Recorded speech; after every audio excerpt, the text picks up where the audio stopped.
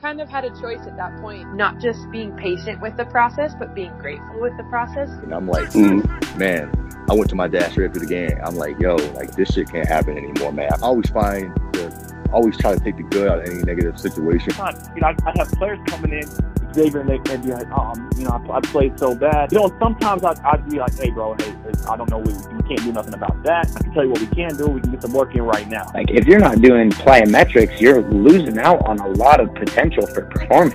My dad had these tapes of the Laker games. Got to a point where I said, I want to play basketball. And I just always wanted to make sure I had the edge over people. It became a part of me. I didn't want anybody to get to be better than me.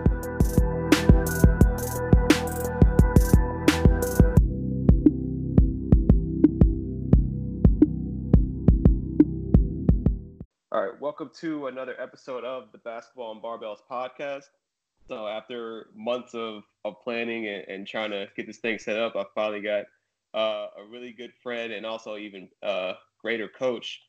Today we have Emily Blurton, who is a sports performance coach for the Seattle Storm, head sports performance coach, and has been in that role since 2016 and was also part of the 2018 championship season.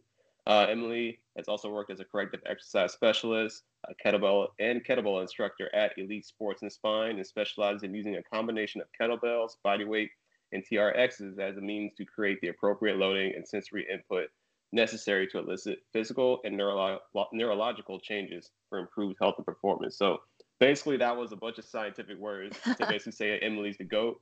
So like I said, we've been planning this for a while now, so I'm happy that finally we were able to get this thing set up. Thank you, Emily, for hopping on. Well, thank you for having me. I really appreciate it. I've always enjoyed our conversations, so I look forward to it.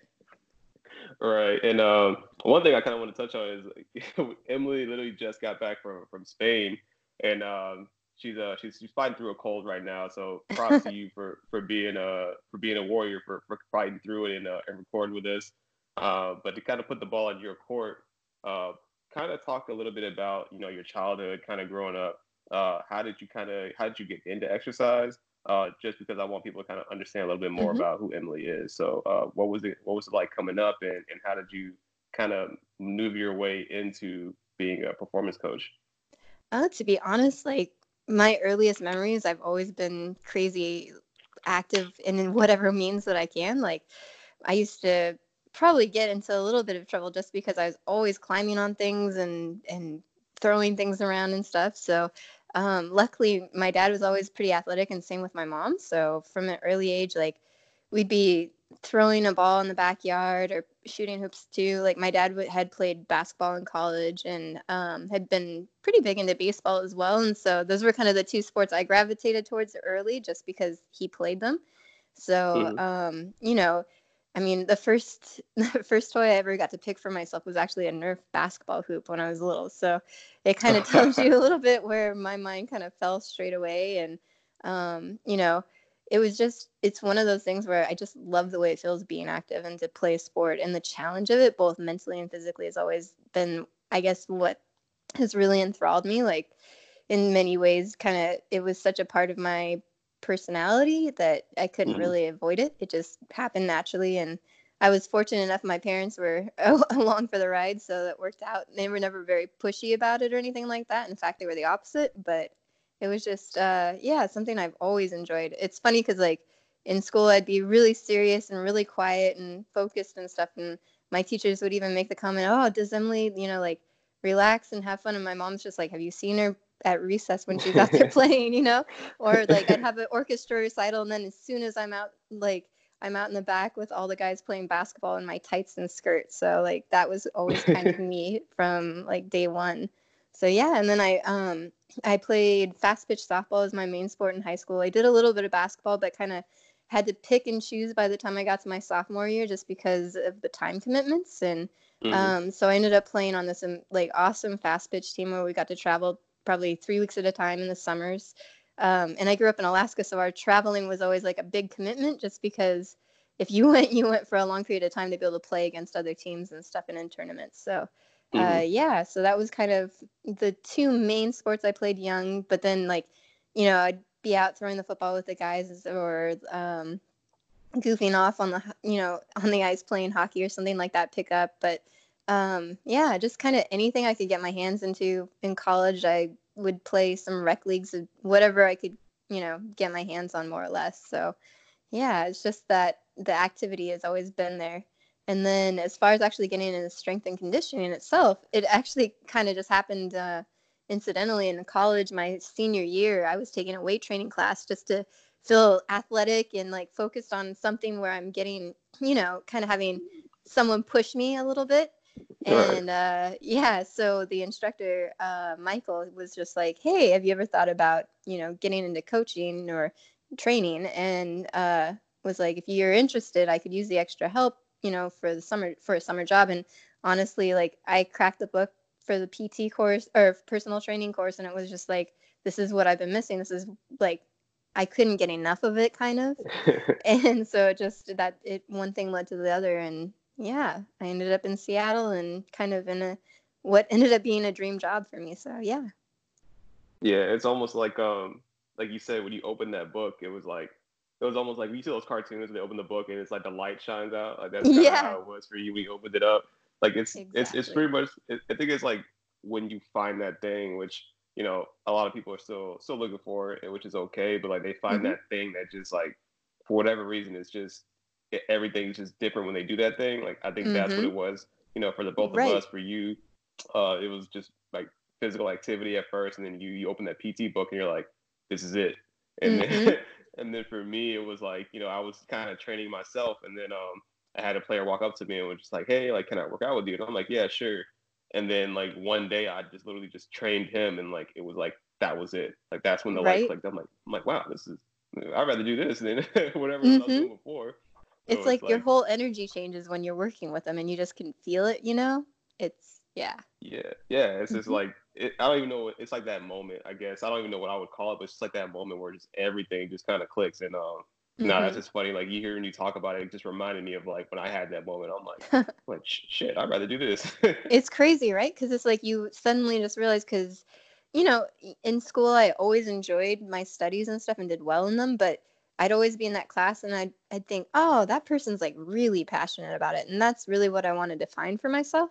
And it's just, you never know when that opportunity or that stimulus is going to arise. And it's just like, it's one of those things where your recreational time reading now is, you can't, you're reading research articles on some specific aspect of training, or mindset around coaching and different things like that, and it's just because you enjoy it so much, you want to read more. Like that's what you're excited to read. So yeah. Right. It's like it takes up your time. You start reading one article, and we talked about this when Yeah. you go down the rabbit hole. It's just Oh, like totally. You're just like, oh my gosh, what is this new thing that's so interesting?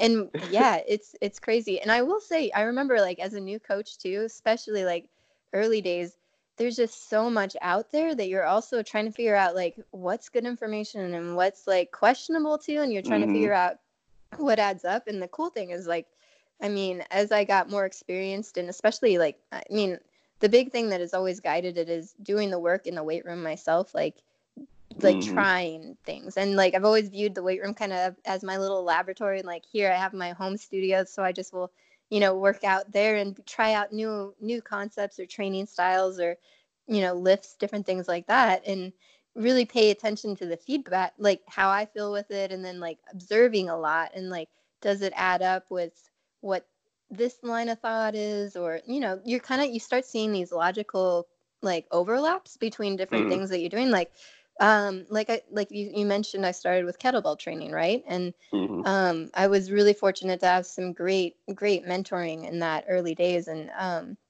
it's funny because a lot of what they would speak about postural things and like different hip mechanics and stuff like that, you'd see that overlap in various different formats. Like you'd even see some of that in like TRX training or body weight, or some of the yoga courses that I'd taken in college. Like I happen to have had a really great one, and she would speak a lot about a lot of the same concepts, right? And so you start seeing these overlaying concepts, and like it really helps inform you to kind of steer your education from there too. And yeah, it's pretty interesting how it can develop, for sure. Yeah, and for me, it was more like for my mentor, Mike Butler, he was actually a physical therapist who went into strength conditioning. Like I talked to you about that, but he would just talk about like, you know, corrective exercise and things like that. And I had no idea at the time. I'm just like, because I'm still fresh, so I'm just like right. Trying to figure out like how to squat and stuff like that. And then he's just talking about, hey, like, you know, look into FMS. So I ended up my FMS was actually my second certification, and then after that I got my corrective. And it's just like, it's funny because like looking back, I'm like reading it and I'm like, hey, this is very similar to like FMS, like in terms of like some of the assessments and stuff like that, like overhead squat, single leg squat, things like that. Like FMS is like more so the hurdle step, but it's just like I can kind of look back at it and it's like the way they articulate it is going to be different, but like the underlying concept of making sure, like, you know, even Mike Boyle's, you know, joint by joint approach, Exactly. As far as as far as like just like optimal movement, you know, it's just like all of it tied together, and it's just funny like looking back because I'm like reading it, I'm like, hold up, like what's going on here?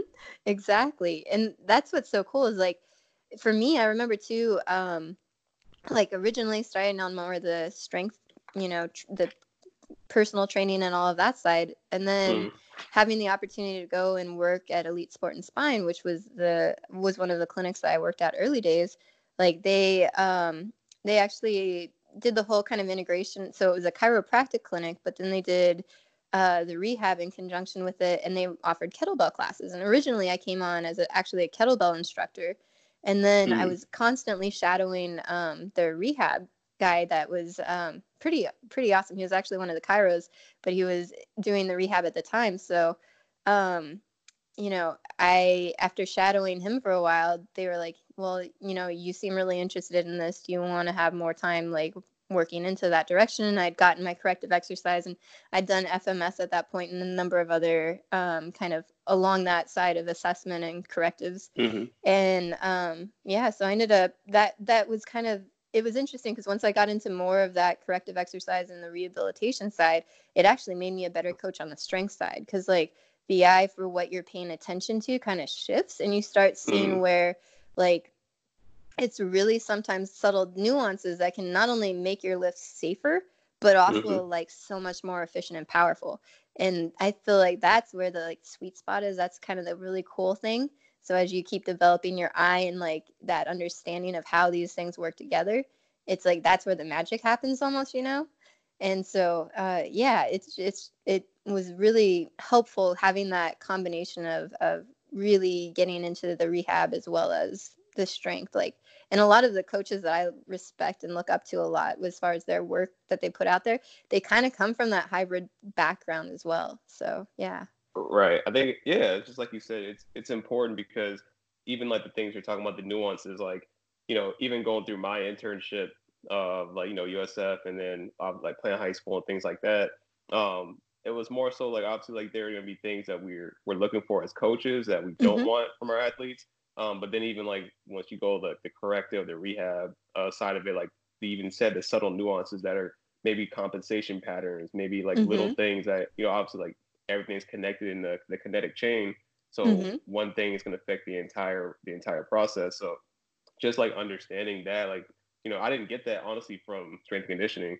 You know, it's just kind of more so like, all right, here's how you program sets and reps. Right, Strength is king, force is king. Like we talk about that all the time. But it was just weird, like because of my beginnings, like I was just like, well, what if the athlete doesn't move properly? Like we're just adding load on top of dysfunction. Like they're just gonna get hurt long term. And so it just never gelled with me until I really started getting more into like the FMS and CES and stuff like that. I realized that, okay, like even though it's quote unquote different, to me, like it's all one and the same. Like all of this is just like different philosophies of the same principle. And it's just that continuum, right, of where they are on each scale. And your job as a coach is really to figure out where does your athlete lay in that. Like some of my athletes, they may be at a training age and a body awareness and like movement quality that, sure, we can do Olympic lifting safely and we can load heavy if we want to, if we're doing, just say we're doing our deadlifts or something like that during the off season, like they're safe to do something like that. But then there's other players, like we straight up work on diaphragmatic breathing because we're trying to make sure they understand how to use that to stabilize their spine and to create stability from their core, So it really depends on where the player is. And in many ways, like, I kind of liken it to like martial arts, right? You have each level, but you have to build from level 1 up. You don't just go Mm-hmm. straight from white belt to black belt, right? And so in a lot of ways, that's kind of how I view working with our athletes is like, okay, well, what level are they at? Can they show me that they can own the previous levels? And if so, then yeah, we go for the next thing, because you're always looking, you never want to stagnate, and like you're trying to Right. really find that next thing that we can push them on. And not only from a perspective of like, not saying everything's novelty, right? But it's more Mm-hmm. like we're trying to find, okay, where can we get that next big, like, low hanging fruit gain, more or less, Mm-hmm. Like you're trying to figure out where are those gaps, where can we really make you solid and efficient, and once we have that, how can we make you even a better performer, And also Right. that looks different for each, like, different body type that we've got too, because you take an athlete that's really a bouncy, wiry, kind of more spring style athlete, and you Mm-hmm. try to start building a lot of muscle mass on it, it's going to detect, in some ways you're going to take away from what their natural attributes are, and you can Mm-hmm. get in the way of their athleticism, right? So it's finding the one that really suits them, and then like digging deep in that, but also making sure everything as a base is nice and solid first. But like, does that make sense as far as what No, I'm no, saying? no. All that makes sense. Like, Mm-hmm. it's funny because you're not even the first person to say what you just said in terms of like the type of athlete. Like you said, like Mm-hmm. wiry, springy athlete. Kevin Durant just comes to mind, who's Yeah, still a yeah, solid athlete, but he's 7 feet tall and maybe weighs like 180, right? Like he's right. not super like muscular or anything like that, but he can hold his own, he can hold his position, he can get to where he Mm-hmm. needs to get to for his game. So it's like it also depends on their playing style. Like if it'd be Mm-hmm. different if Kevin Durant was like a back to the basket, like Andre Drummond type player, but Yeah, then you would he's build pulling them up. up a lot differently. Mm-hmm. Yeah, but he's pulling up from 40. So like there's okay, does he necessarily need this muscle mass? Like he needs to be Mm-hmm. able to own his positions when he's driving in the lane to make sure he can take Mm-hmm. the contact and still finish. Exactly. And it's just like you said, it's funny that you said that because it just popped in my mind. Like I've heard that before, but it's just like it's refreshing to hear that someone feels that same exact way because it's like it depends. Like that's the biggest statement. Anytime someone asks Mm-hmm. me something, I'm like, well, it depends. It depends on the Exactly. context, Yeah. depends on who you are, it's playing style, all that. My assistant coach and I would laugh all the time about that, because he'd be like, well, what about this? And I'd be like, well, it depends. And like that was like the thing. Every time it comes right back to that. It really is like, who do you have in front of you? What are their needs? Like from a standpoint of what do they need to be physically strong and healthy and safe?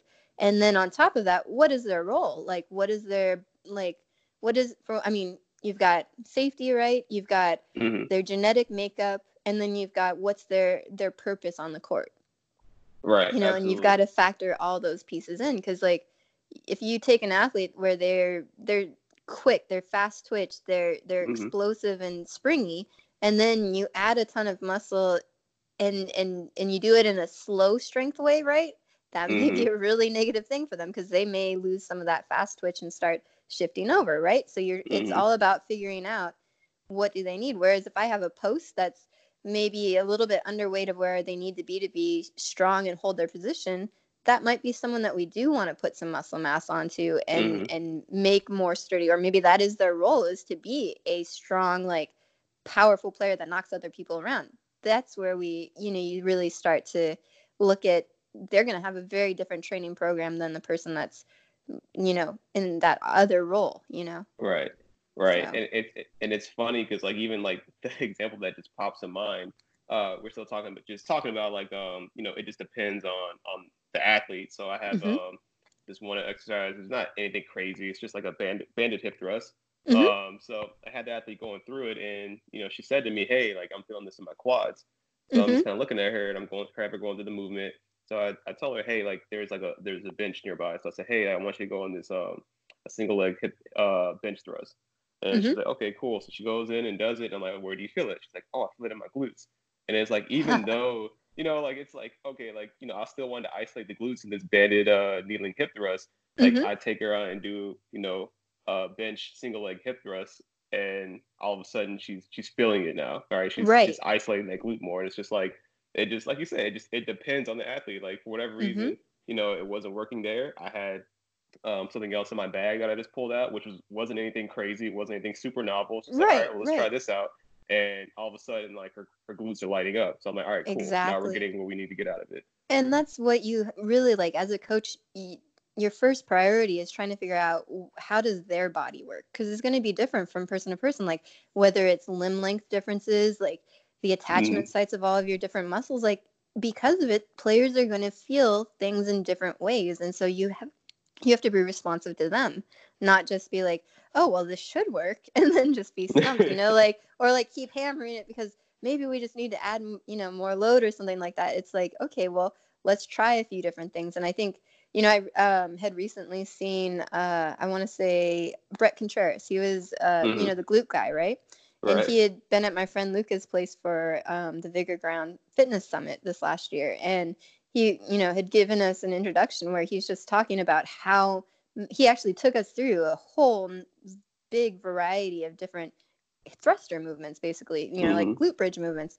And the purpose being, he was trying to make the point of like, it would be different variations like foot placement or different things like along that side.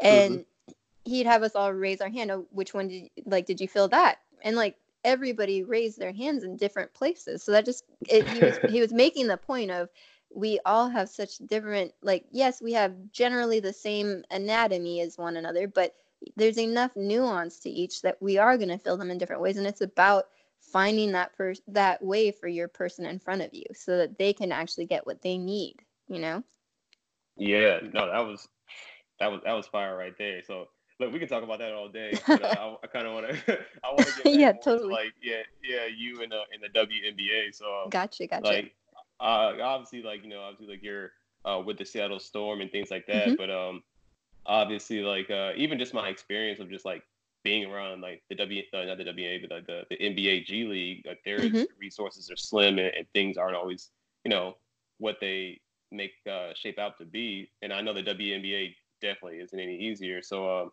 if you could, in your own experience, like how have you been able to kind of still get the job done, still get all your athletes more athletic and make sure that they're healthy long term, but how have you had to be kind of creative in doing that with all the resources that you may or may not have? I mean, honestly,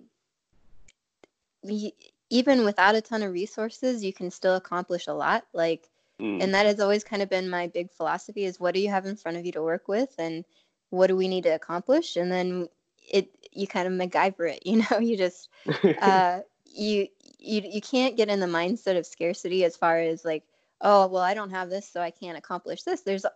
If you're resourceful and you really think about things, there's a lot of ways that you can accomplish what you need to accomplish. Like, sure, we may not be able to do some of the monitoring, for instance, like the GPS tracking or something like that you see in the NBA a lot, but we can be paying attention to how we're loading our players, how much volume that they are getting on court as far as high intensity reps and things like that. And we can have conversations with our players and ask them how they're feeling. Like when they walk in every day, you're checking in with them, not just once in a while, but you're keeping up a constant dialogue and you're observing them. So like if I see a player that's, they look like their legs feel like they're lead, you can usually kind of note that. And then, we'll have a conversation and then you find out, oh yeah, I like my, with the volume the last couple of days and I've been putting in extra reps here, then it makes sense and you can change your volume and change the plan accordingly. And then maybe your emphasis is on recovery and trying to facilitate that. And, it really, you just have to be attentive, I think, is a bigger thing when you don't have as many resources. Like you have to be really scrutinizing everything that's going on as best as you can and kind of keep track of that. And then as far as like the tools themselves, it's like you really figure out what is the most efficient as far as like what can you get a lot of bang for your buck versus like some of the more nuanced things that you might wish you had, but it's like, oh, okay, well, if I had that, I'd maybe be able to affect X, Y, and Z. Whereas if I have this other option, then, I can hit a bunch of different things and maybe not as perfectly, or like I may have to jerry rig a couple of things to make it a little more effective. Like that's kind of, like what we'll do. But really a big part of it is just, we're just making sure that we get good work done, like you're consistently trying to just build that basis, and a lot of it is habits too, like just even trying to make sure that we're teaching our players, like, to understand their bodies, to understand what they need to do for recovery, to be respectful of their own thresholds. So it's like, yeah, oh, I've had this nagging pain for like, a couple months, but I've just been used to it. Like when you hear something like that, you're just like, okay, like it's coming from, for a reason. Let's figure out what it is, because we don't want to become something worse, like you start teaching them to how to think about their bodies, and that in some ways is even more valuable than the nicest weight room that you can have, So. Right. And it's funny that you said that, because I'll hear that from players all the time. They'll just say like, yeah, I don't know, something's been bugging my knee, but I just play through it. And it's like, I've heard the phrase that basketball players are like some of the best compensators in the world, because like they'll feel a pain and they'll just figure out, like, the body obviously finds the path of least resistance. So if something's hurting them, like, they're gonna find some type of compensation pattern, and then eventually, like, it's gonna become a problem long term. Whereas like, you have that conversation, which we talked about earlier, like you get that information, you're like, oh, time out, like what's going on, and then now you can make that intervention. But yeah, it's just it's funny that you say that. It's just like that happens all the time with the basketball players. Totally. And like you said, you have to figure out the best way to keep them healthy long term, and just make sure like you're getting quality work in every day. And it's funny too, like I don't even remember who it was that originally said this. It was probably something I'd read or heard way back, but like the better the athlete, the better the cheater, in the sense that your body is so like the motor processes and everything are just so adaptable and so quick to adapt. So it's like you can fake it a lot easier, and like it's not a cognizant choice. It's that your body is figuring out exactly what it needs to do to accomplish the task, And so that's where it's like, in some ways, the better the athlete you are, the harder you have to really know your body in order to keep it in a good place, Right. And one thing actually, it kind of brings up a good question is, like, I think even with like you said, the better the athlete, the more they have to learn about their body, because I think what it is that they're so gifted, like you said, like we've been talking about this, like they can easily just like subconsciously, like their body's just like figuring out, okay, cool, like I can still be explosive if I do this, or if I do that, or if like, I just become more quad dominant, like that's going to help me out because of my lack of ankle mobility. And it's like, and then you have that whole chain reaction, right? Right. And so like, is there a, like, have you noticed like maybe like the athletes who maybe not necessarily aren't as gifted, maybe explosive and things like that, have you noticed like they're more consciously aware of what's going on in their body versus the athlete who's just like naturally like springy and maybe they don't even notice these things? I don't know that I would necessarily say that for certain. I mean, I think I'd have to have a wider probably sample size and stuff, but a big part of it is just like, I mean, it depends on the personality too of the players. Like some of them are very like deliberate and organized about how they do it. Like it's very thought out and very methodical, and kind of like they take a lot of ownership in that way. They're almost like scholarly about how they train and teach, like work through their bodies. And they ask a lot of those questions and stuff. And then you sometimes have the other end of the spectrum where it's like, they're just like they're used to just cruising through and like doing all that. And you're trying to like basically bring their attention back to where it needs to be, basically, as far as like, all right, like, yes, you accomplished that, but what did we compensate you to accomplish it with, and like you are kind of reining them back a little bit.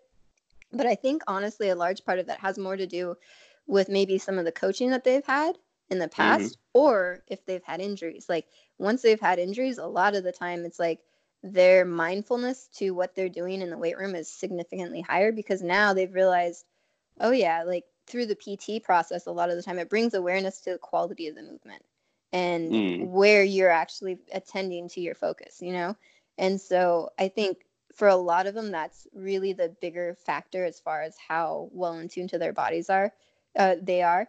And so like sometimes you'll see these really super athletic, like younger players come in, they've never had an injury. So that it's like, they're like, okay, I know I have to do this. I know it's good for me, but they may not be completely bought into the why and like understanding how really big the impact can be for them.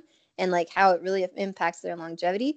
But as soon as they get injured, it's like, oh wow, now I have to really work to make my body do this. And so it like treats it changes their perspective. Like there's a new respect for the processes that go into a really high functioning body and performance, you know. And so, and for some of them, that may be the first time that they've ever struggled for anything. Like some of them, they're just such high level, like natural athletes, so gifted that, you know, all the performance related stuff on court and even to some extent in the weight room, it's like, oh yeah, I can do that. And it's like they don't have to think. There's nothing, like it's like breathing to them, right? Mm-hmm. But then all of a sudden you throw an injury in and their body doesn't respond the way that they're used to it responding. And it's like this whole shift because it's like, oh, like it can be very intimidating and a lot of the times very difficult to deal with mentally.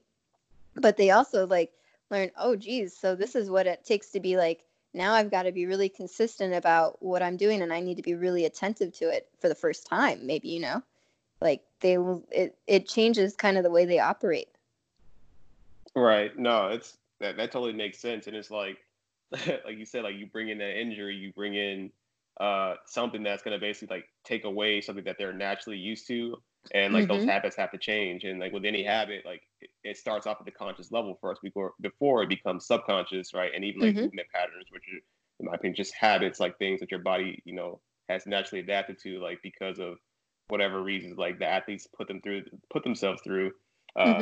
It's just like, it's just funny because like now that you say that, it's like it all that makes sense. Like context, obviously, like is very important. So like maybe the coaching or maybe like an injury and maybe like in the unique case of LeBron James, who's probably never had like, you know, he's had like nicks and bruises, but like who's never really been seriously injured outside of that back injury last season, like who just consciously started making the decision to like start taking care of his body in such a high level way to whereas like maybe that's rare in some players who've never really had to experience something that's forced them to do that. And I think too, it depends on the culture of the team. So like in Seattle, we've been really lucky because we have players like Sue Bird who kind of, they are in many ways like the exemplary, you know, version of how diligent about taking care of their bodies, you know, from everything from the nutrition side to, you know, the work she's doing on a day-to-day, like because we already had players like that, it makes it easier for the younger ones to come in and see like those veterans that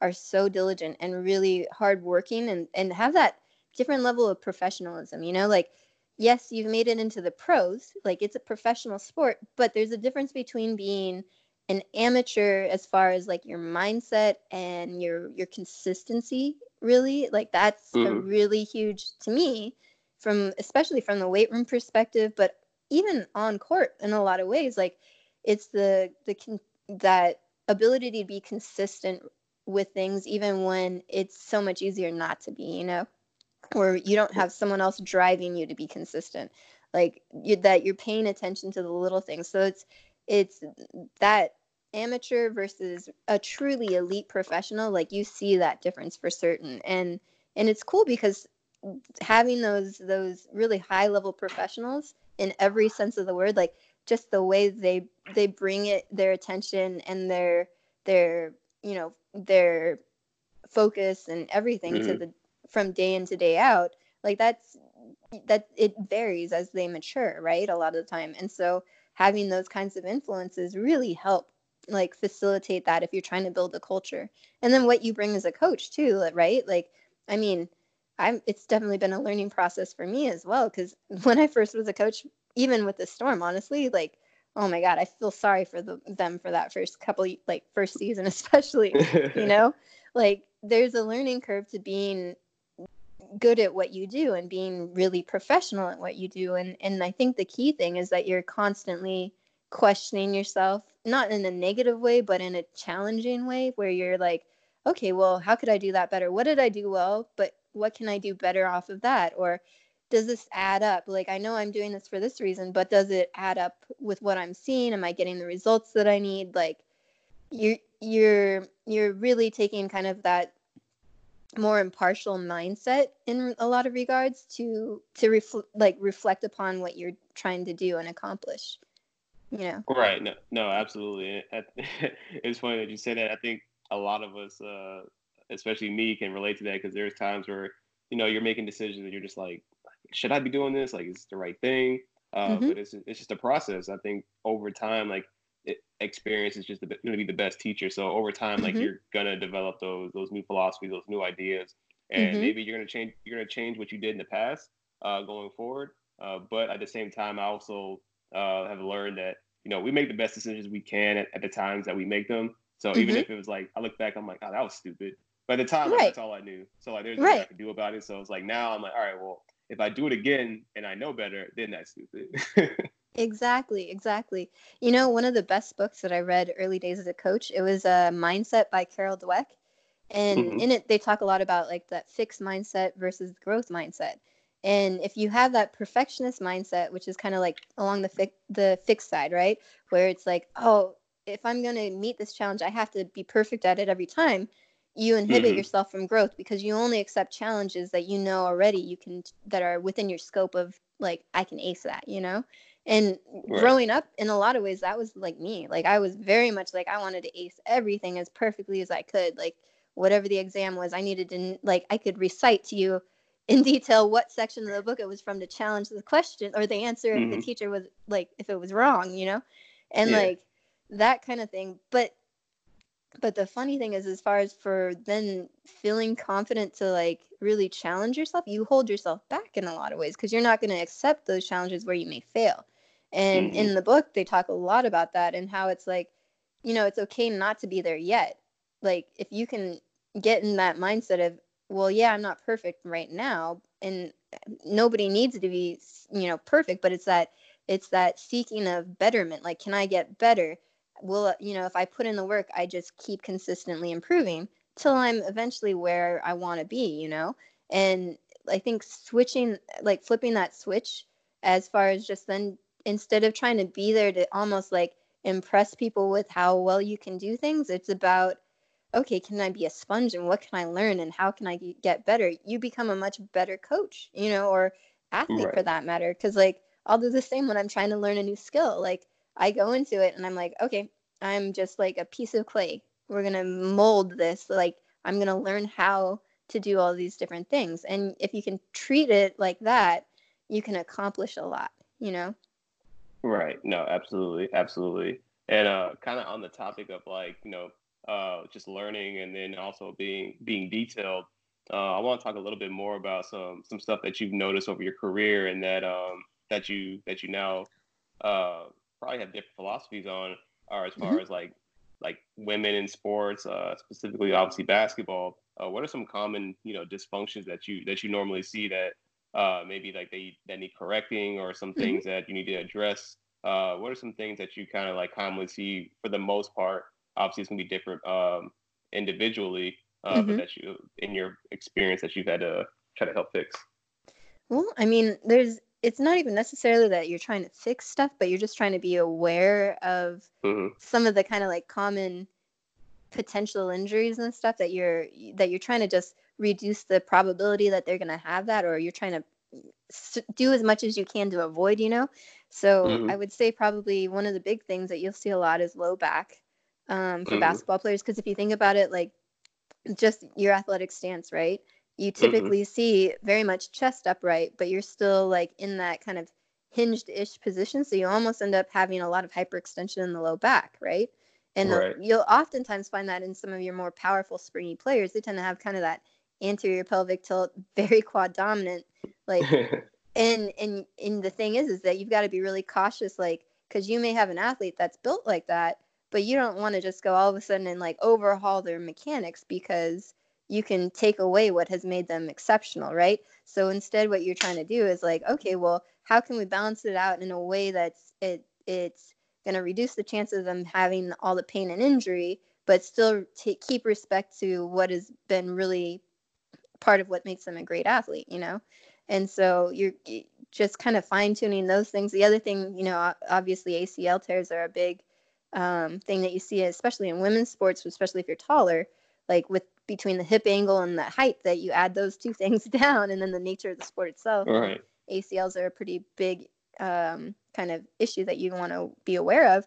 So a lot of it, we're trying to work on hip and glute strength, making sure that we really give as best advantage to that knee and the tracking and its ability to kind of like have good motor control around it. Like it's I guess the big thought process for me is, okay, well, we know that through the nature of the sport, they're going to be in all these different scenarios. They're not going to be in perfect tracking all the time. So what you want is that they own their ranges of motion that they have with good strength and control. And it's not the first time they're seeing it when they're, in the middle of the game. Like you're doing controlled exposures to things in those environments that you can as best as you can. And then you're strengthening what is going to help give it the best potential for success and injury prevention, right? And then obviously ankle injuries and stuff like that are super common with basketball.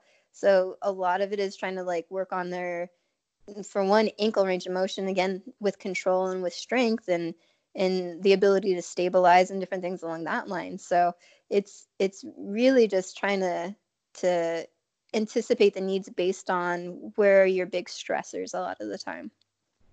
Right. And it's funny, I love the fact that you brought up even just like exposing, even like the knee joint to ranges or, different angles that it's going to experience in sport, but in a controlled setting. Because I think a lot of times, even especially when I first got started, which I understand completely, like there was that myth kind of like, oh, we don't want the knees over the toes, things like that, blah, blah, blah. And then it's like, I really like, I started paying attention to basketball. I'm like, well, shit, like their knees are way over their toes. Like that internal rotation is crazy. It's to the point where it's it's like, okay, well, I feel like we're doing a disservice by not exposing the body to these forces in a controlled setting. And then once they hit chaos, which is the sport of actually like playing their sport, they're going to be shit out of luck. So it's like, I'll do like little things, even like split squats with knees over toes where I purposely have them go over. Obviously, like we can progress it by like body weight first and then maybe a medicine ball, maybe some like dumbbells and so on and so forth. But at least like something as simple as that way when they do get in the game and they're going to put their body in these awkward positions, right? Like these less than ideal positions, like they've already, like you said, like owned those positions. So I love the fact that you even brought that up, because I think a lot of times some of these, I don't want to say myths, but like I understand where it's coming from in terms of like not, you don't want any barbells on their backs. Like to start off, they've never done it, but I think it's important, like you said, to expose them to that at least once, going forward. Exactly. And the other thing with that too is it's like, it's not that you're neglecting teaching them the proper mechanics. Like we'll have very like specific lifts where they may see it where, okay, like you said, the knees over the toes, for instance, right? Where we're trying to develop, like, for one, ankle dorsiflexion. And so, or like maintaining a good spinal position while doing X, Y, and Z. But at the same time, we'll also be doing other things where it's like, okay, like we like to do Romanian deadlifts where you do have to actually have those knees back because otherwise you're not getting into the hamstring, right?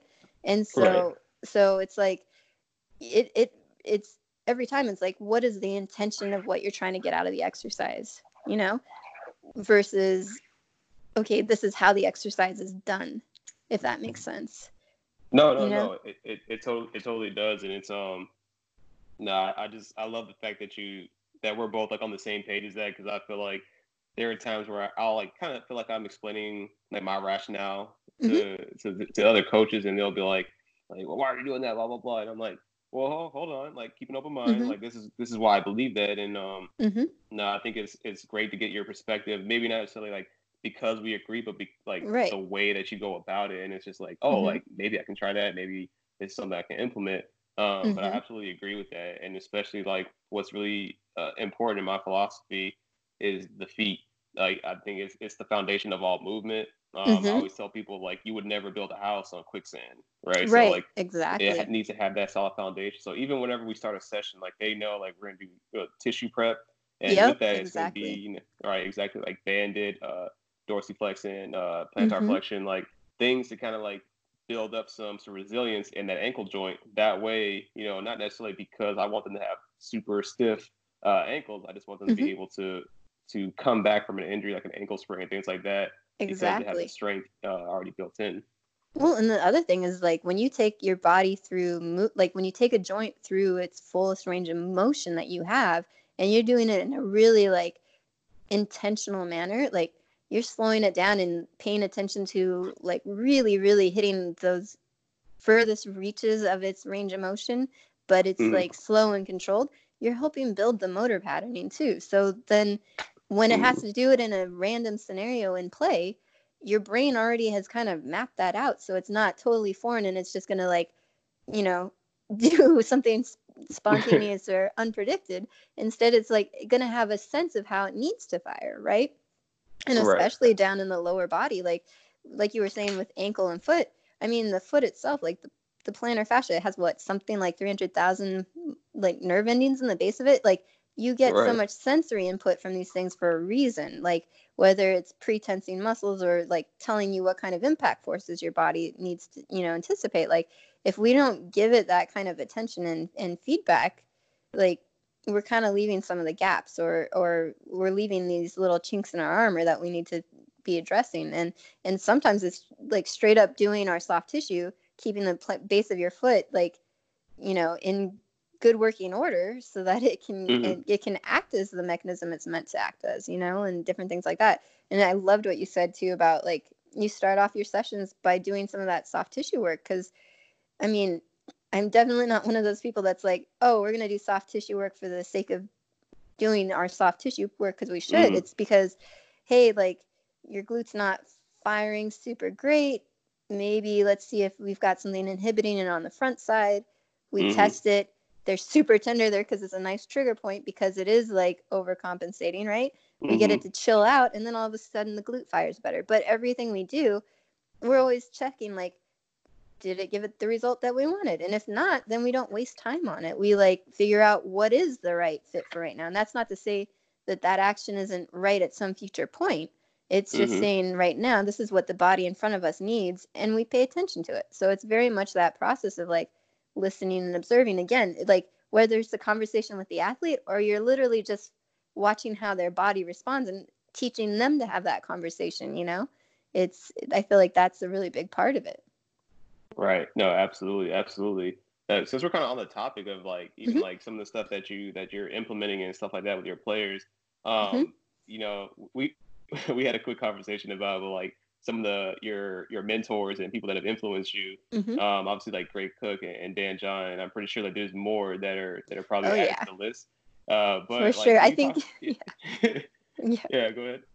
Oh, I was just going to say, I know that I think we were talking about this the other day. You were looking at my website and I'm like, oh yeah, I need to update that. Yeah. No, I've been really lucky. Like some of my best mentors, like actually my first mentor, like the one that was really, really profoundly impactful on me was Mark Toomey. And he actually was at the time the CEO with Strong First, which is one of the big kettlebell kind of certifications for hardstyle kettlebells that you can do. And so like it's like Pavel Tsatsouline is like kind of the godfather of that in a lot of ways. So Mark had been at the time working with Pavel a lot, and so that was kind of what put me on the path for the kettlebell instruction and stuff, was actually working with Mark. But you know, the thing with Mark, some of the best lessons I got from one, he knew the body so well. Like he took the time to really understand the anatomy and why things acted the way they did. And then two, he was amazing with the people that he worked with. Like whomever was in front of them, they were a person first. And it was really like that that dialogue with them and you know, he was so attentive to everything that they were doing. And really it was like this constant conversation between him and, you know, the person in front of him and then their body, you know, and what was happening constantly. And I think that was what really kind of impacted my mindset then as far as a trainer, especially early on. It kind of made me realize what I wanted to aspire towards. And like he could watch someone do a complex movement and be able to tell you like, oh, I see X, Y, and Z going on, and this is probably why, and here's what we're going to do to figure out if that is in fact why. And then, you know, he in a lot of ways taught me that kind of test, retest mindset and method. And yeah, and not only that, just great human being, that helps too. So yeah, so that was, he's still one of the people that like really has shaped me, and I have so much respect for her and stuff. So that was one of my first, like, and we worked together hands-on for like a month, like where he very much groomed me and just was incredibly welcoming, letting me shadow him and learn. But yeah, so that was one of the really big ones for me. And then so especially now getting into the basketball side, Susan Borchardt, like she was basically my role a couple back, and she is our sport performance consultant, and actually is the strength and I want to say sport performance coach for the women's basketball for USA right now. And she's just been an incredible mentor from day one, like had really taken me under her wing in a lot of ways, and she taught me how to look at basketball as the bigger perspective of like all the different considerations that you have to look at for a professional athlete, because you're not just, and I mean, to some extent, I feel like I already was aware of this with my normal clientele and athlete, but just the number of stress inputs on a body, and whether that's from a physical standpoint or all the other surrounding components, like how to look at all the pictures that are in play, and like how it's this crazy interweaving, like like thing that you've got in front of you. It has so many facets, and how you pay attention and how you weave them together in a lot of ways. I think that was also a really big part of kind of the growing process for me, was seeing all those pieces and being able to figure out what to do with them, and how they impact one another. Right. And I love the fact that you said, like, just her philosophy is like, like the bigger perspective, like how everything works together, and not necessarily just saying, all right, hey, like this is what you do, like, and just kind of giving you almost like I don't say like a blank slate, but just kind of like, all right, here's like pretty much how we're going to do things. It's like, no, like here's why we do them, and here's how they all connect. Because I mean, even like just like even like sports performance, like just saying like the kinetic chain, like in the body, like everything's connected, and same thing totally with everything in life, like everything, it's a chain reaction. So just like understanding that, I think, in my opinion, it's going to give you, a way better opportunity to just kind of like not only just build a better program, but also like just have a better understanding of who the athletes are you're working with, and like some of the things they're going through, and just a bigger picture overall. Because it all changes. It doesn't matter what the stress is. In a lot of ways, it's still stress, and it's still going to impact your body and mind and your performance. And not only that, too, honestly, like as a coach, you have a responsibility to the person in front of you as a human being first, and how they're functioning and their health and like well-being is, period, regardless of their performance on court. You need to be making sure that they're being taken care of in whatever way they need, in a lot of ways, At least that's kind of the perspective. Like, you may not be able to impact all of those things, but you need to at least be aware of them and be like supportive and help them, find whatever resources that they need. But yeah, I definitely feel like that. And honestly, some of the best coaches that I've met are of that similar mindset. Like, I don't know, I don't remember if I had mentioned to you, my buddy Luca Hosevar, he's got this amazing facility down in Renton called Bigger Ground. And he's just incredible as far as that same concept of, and we've had a few conversations, I think, even in the past about this, where it's like, really, as a sport performance coach, in some ways now, to really be effective to the max, you're almost having to be like a case manager in some regards, and that you need to be knowledgeable of various different aspects, whether it's the nutrition, the stress management, sleep. Like, you need to be aware of those things and have some depth of knowledge, right? We're always going to have our areas where we go deep, but like, you need to have at least enough to be working with to say, hey, like, I think maybe we should investigate this, and maybe that's not with me, but that's with someone that specializes in this, like if they have a nutritional thing, sure, I can get ABC done, and like I have a just, like a knowledge base there that I have built and earned. But when it gets to be something that's more complicated, then I make sure that I have the resources to hand them off to that are going to be the specialists in that, And I think that's where building your network, but also being able to own the basics of all those components, because they do interweave with one another. Like, you need to have some basis there. And then again, you own what you own, and you go deep on the stuff that you're most passionate about. But yeah, you can't neglect other things. Yeah, and I love the fact that that you said like owning the fundamentals and even the basics. Because I mean, I can't tell you how many times I've had athletes like, hey, like what should I eat? What should I do with this? And Mm-hmm. and like, just simple questions like that. And it's just like at first I was I defer like, oh well, Mm-hmm. that's not what I do, blah blah blah. Right. But then it gets to a point where like you said, like you got to realize that you got to be a case manager. You got to wear a lot of hats. Maybe Right. you don't have to necessarily be a master or an expert in Mm-hmm. some of these topics, but sometimes you don't even need to be. Like if you hear Right. some of the athletes, like I've talked to them about sleeping, I'm like, hey, like focus on when you're sleeping. If you wake up, like don't check your phone in the middle of the night, like Mm-hmm. because the blue light's gonna wake you up and it's gonna Yep. throw off your melatonin, blah blah blah.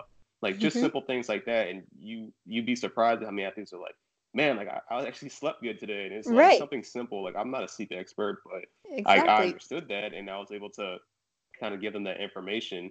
And And even that's something simple exactly as like, right. yeah, even something simple as like, hey, like when you go to sleep, like try to make sure you get, like you said, 8 hours of like uninterrupted sleep, or even use a Mm-hmm. sleep cycle app to kind of track that. And Mm-hmm. then that way, like you're getting that feedback loop. Like I didn't sleep well. Why not? Oh, you Right. didn't stay asleep all night. And then you can Mm-hmm. make adjustments. And it's just like you said, just understanding the fundamentals can go a long way. You don't have to be an expert. And Yep. then when it does get complicated, all right, cool. Like I know this person, this person, this person, they can help you Right. out. And the other thing is, it doesn't mean that you're acting as a lone wolf, because say you're in a team environment and you do have X, Y, and Z. Like for us, Right. we've got our medical staff. We're really fortunate to be partnered with Swedish, and like they've got some excellent medical practitioners that we work with. But then we also have like a team massage therapist, acupuncturist, like various different roles that are very specialized, right? And obviously, I'm not going to be doing all of those things. But if Mm-hmm. I understand the premise of how they work and I have conversations with them to understand it better, I can do a better job of communicating with them and anticipating how they can help my players, right? So I can Right. help direct them like, hey, like this is being really stubborn when we're working on our soft tissue. Maybe that's something that I need to go and have them address here, because they'll be able to get to that much more efficiently than I can with them, And so it's Right. the ability to have that communication and handoff and understanding with other professionals that you're working with too. That's really important. And it's like that way you're not just going in there blindly and not having a conversation and just it being, you're handing off a baton. Instead, it's like, all right, yeah, we're in this process together. It's cohesive, and it's very much like a participatory thing, where everybody's involved to the extent that they should be, where it's helpful and Right. not too many chefs in the kitchen kind of thing. So Right. yeah. And even that by itself, like you're just adding more value, in your own space. Like you're not only like are you just gonna be the weight room, Hmm. person. You're not just gonna be the weight room coach. Like and I that was always one thing I don't know why it always bugged me, but like I Hmm. never really liked being called the weights coach because I'm Yeah, like, same well, I here. have other value besides that. Like I can actually like I go in and I can actually talk through like a play, maybe not on the level of the coach, but I can easily Hmm. say, hey, like when you're coming off the screen, make sure you're rubbing the shoulder, like something Hmm. as simple as that. Like the players, they hear that and they're like, holy shit, like what he's talking about. Like okay, like even though it's Hmm. something very basic, it's like I can Right. pick up on these little cues, and now that makes me more valuable on the court. Yep. So And now the coach can come up to me and talk to me like, hey, what'd you see? And I can answer him.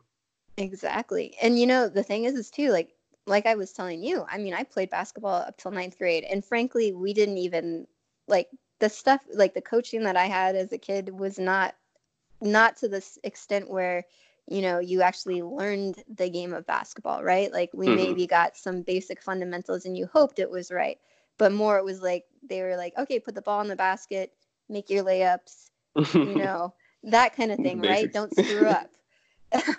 Like the really, really, really remedial fundamentals. That's the kind of exposure I had initially, aside from what I got from my dad, right? Mm-hmm. But the point is like I'm not a basketball player. I'm like 5'3" on a good day, so I do Mm-hmm. not look necessarily like a basketball player.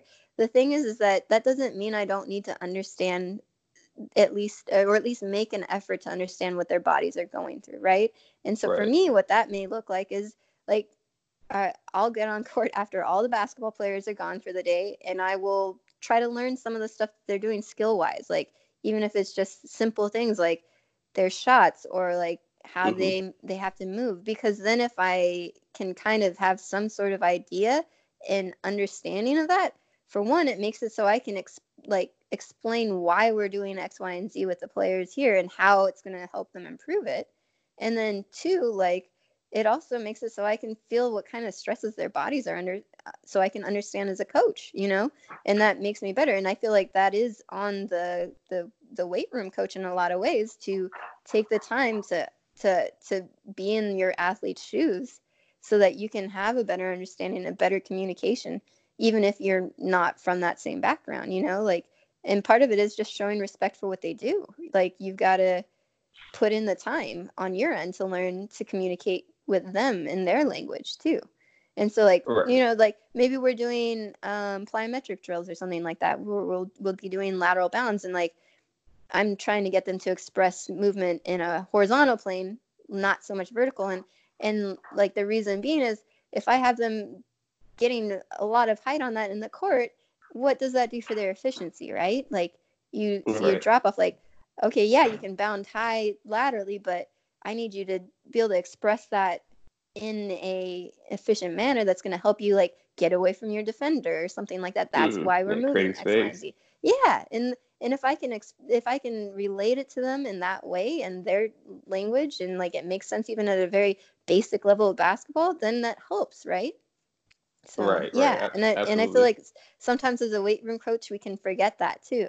And so it's I like that you say that, like, we should be like, at least making an effort to be aware of what our surroundings are, if we're that lucky. Like, for me, I just have basketball, right? So it's very different. Like, college coaches, I don't know how they do it sometimes, because it's like, with all those different teams and all the different athletes, like, how do you keep track of all the needs and stuff? So it's like, you do the best you can with what you've got in front of you, but you should always be trying to do the best you can.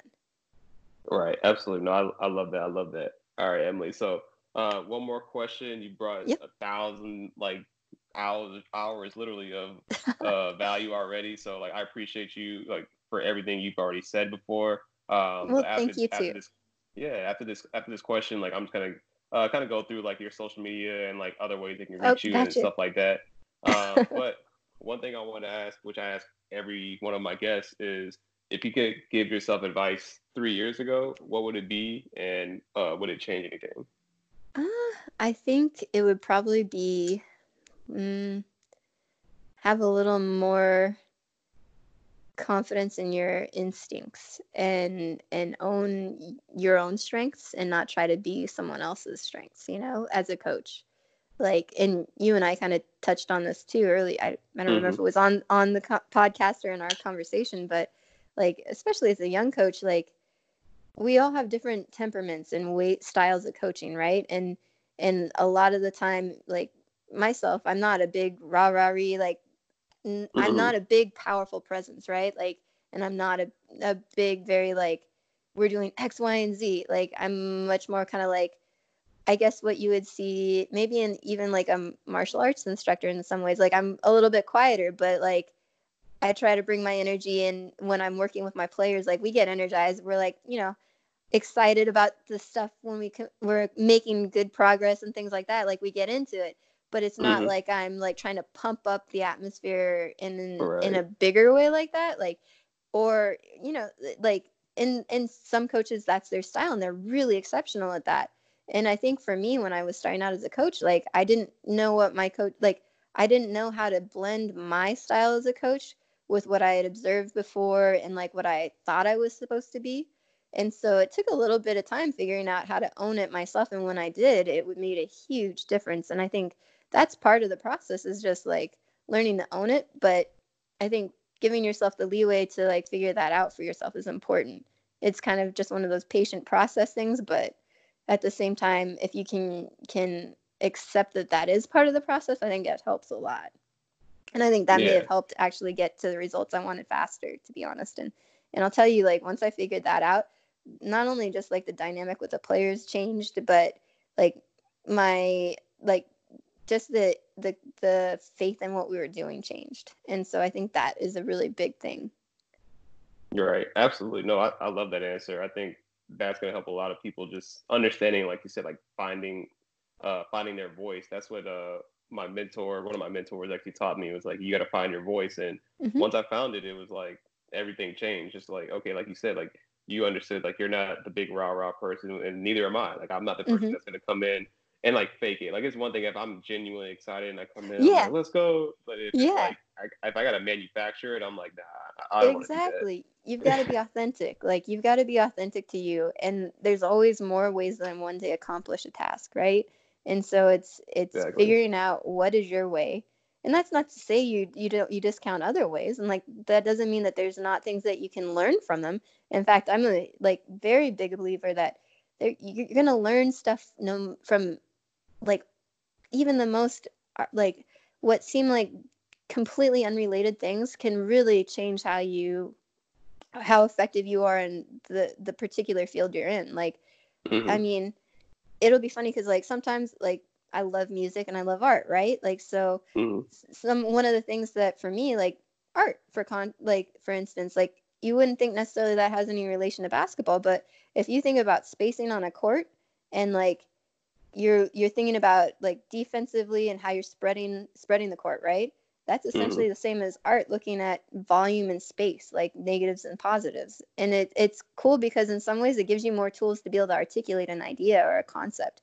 Or like, say I'm working on, sometimes we'll do speed ladder work, which we don't necessarily use it for speed, obviously, but like we may be using it for a specific, like we're working on our ability to decelerate or accelerate or just like certain things. But part of it might be like, hey, like pause now. Like if a player's struggling to get the rhythm of it, it might be like, hey, think about it like music. Like what is the sound that it's making? It's like da da da da da da. Like you have other tools to relate it to that might be a little bit better at getting your message across. Like it's all about communication, right? And so the more exposure you have, the more resources you have to figure out how you can communicate well to the person in front of you. Right. No, that was, yeah, that's amazing. I like the way that you, like everything, like you said, everything teaches you if you pay attention, right? Yeah, like if you're open to it. Yeah, exactly. I forgot the quote. Oh, I think it's the quote is like, you learn something new every day if you pay attention. I think that's it. The quote. Don't like quote me on that, but I think that's the quote. But if it is, I'll put it in the show notes. But yeah, Emily, I just want to give people the opportunity to be able to find you and reach out to you. So where can people find you on social media? Maybe like Instagram or email if you want to give that out. Yeah, how can people reach out to you? Well, I will admit I am pretty bad about social media in general. I'm going to be trying to change that. I do have an Instagram account right now at Emblem Performance, which is was one of my early days companies that I started up doing my private practice stuff. But you can find me there. And then also I have a website, which is also out of date. But it does have my email and a way to contact me on there. So that's emblemfitness.com. And so either of those places, and then I would say those are probably the two easiest by far. And yeah, as far as the Instagram, I'll be overhauling that in the next couple of months here, as far as trying to make it actually have some content out there on a fairly regular basis, and just kind of continuing to share the knowledge, because that's been one of the things for myself too, like getting to the point where I feel confident sharing stuff and not feeling like, oh, what do I have to contribute, like just trying to get past that hurdle. That's going to be one of the things that's on my plate for growing and learning. So hopefully I will actually accomplish that sometime in the next couple months. So yeah. So that's the plan. I got you. Well, I'll make sure I put everything in the show notes. That way, Perfect. People. And LinkedIn. Actually, I'm pretty decent about checking my LinkedIn occasionally. So that's the other one. So just at Emily Blurton at LinkedIn. So. Got you. Definitely throw it in there. I think I can't remember. I hit you up on IG. I might have hit you up like on everything. Yeah, I think you you hit me. IG. yeah, I think so. Exactly. Yeah, I wasn't sure. I was like, I'm not getting any responses, so I'm just gonna hit everything and see what happens. But yep, that's definitely the smart way. Whatever. Yeah, hit me on all fronts if you're trying to get a hold of me, and I'm trying to be better about it. So yeah, absolutely. Cool. Well, I'll make sure I put all those in the show notes. Emily, you get some rest. Thank you so much Thank you. thugging it out and going for the 60+ minutes of information and fire you gave me. But I just want to thank you again for coming on the podcast, and hopefully we can get you back on here in the future. Yeah, well, thank you so much for having me. I mean, this is my first time doing a podcast, so I really appreciate you thinking I had something to contribute. So, yeah. Oh yeah, you had a lot, and you got a lot more. So that I'm already thinking like, all right, we got to get a part 2 on here. But all right, but yeah, for sure. But thank you so much, and I'll talk to you later. Thank you, Xavier. Have a great one. You too. Thank you for listening to the Basketball and Barbells podcast. I really hope you all got major value from today's episode. Please leave a rating and review of the show, and don't forget to tune in to the next episode.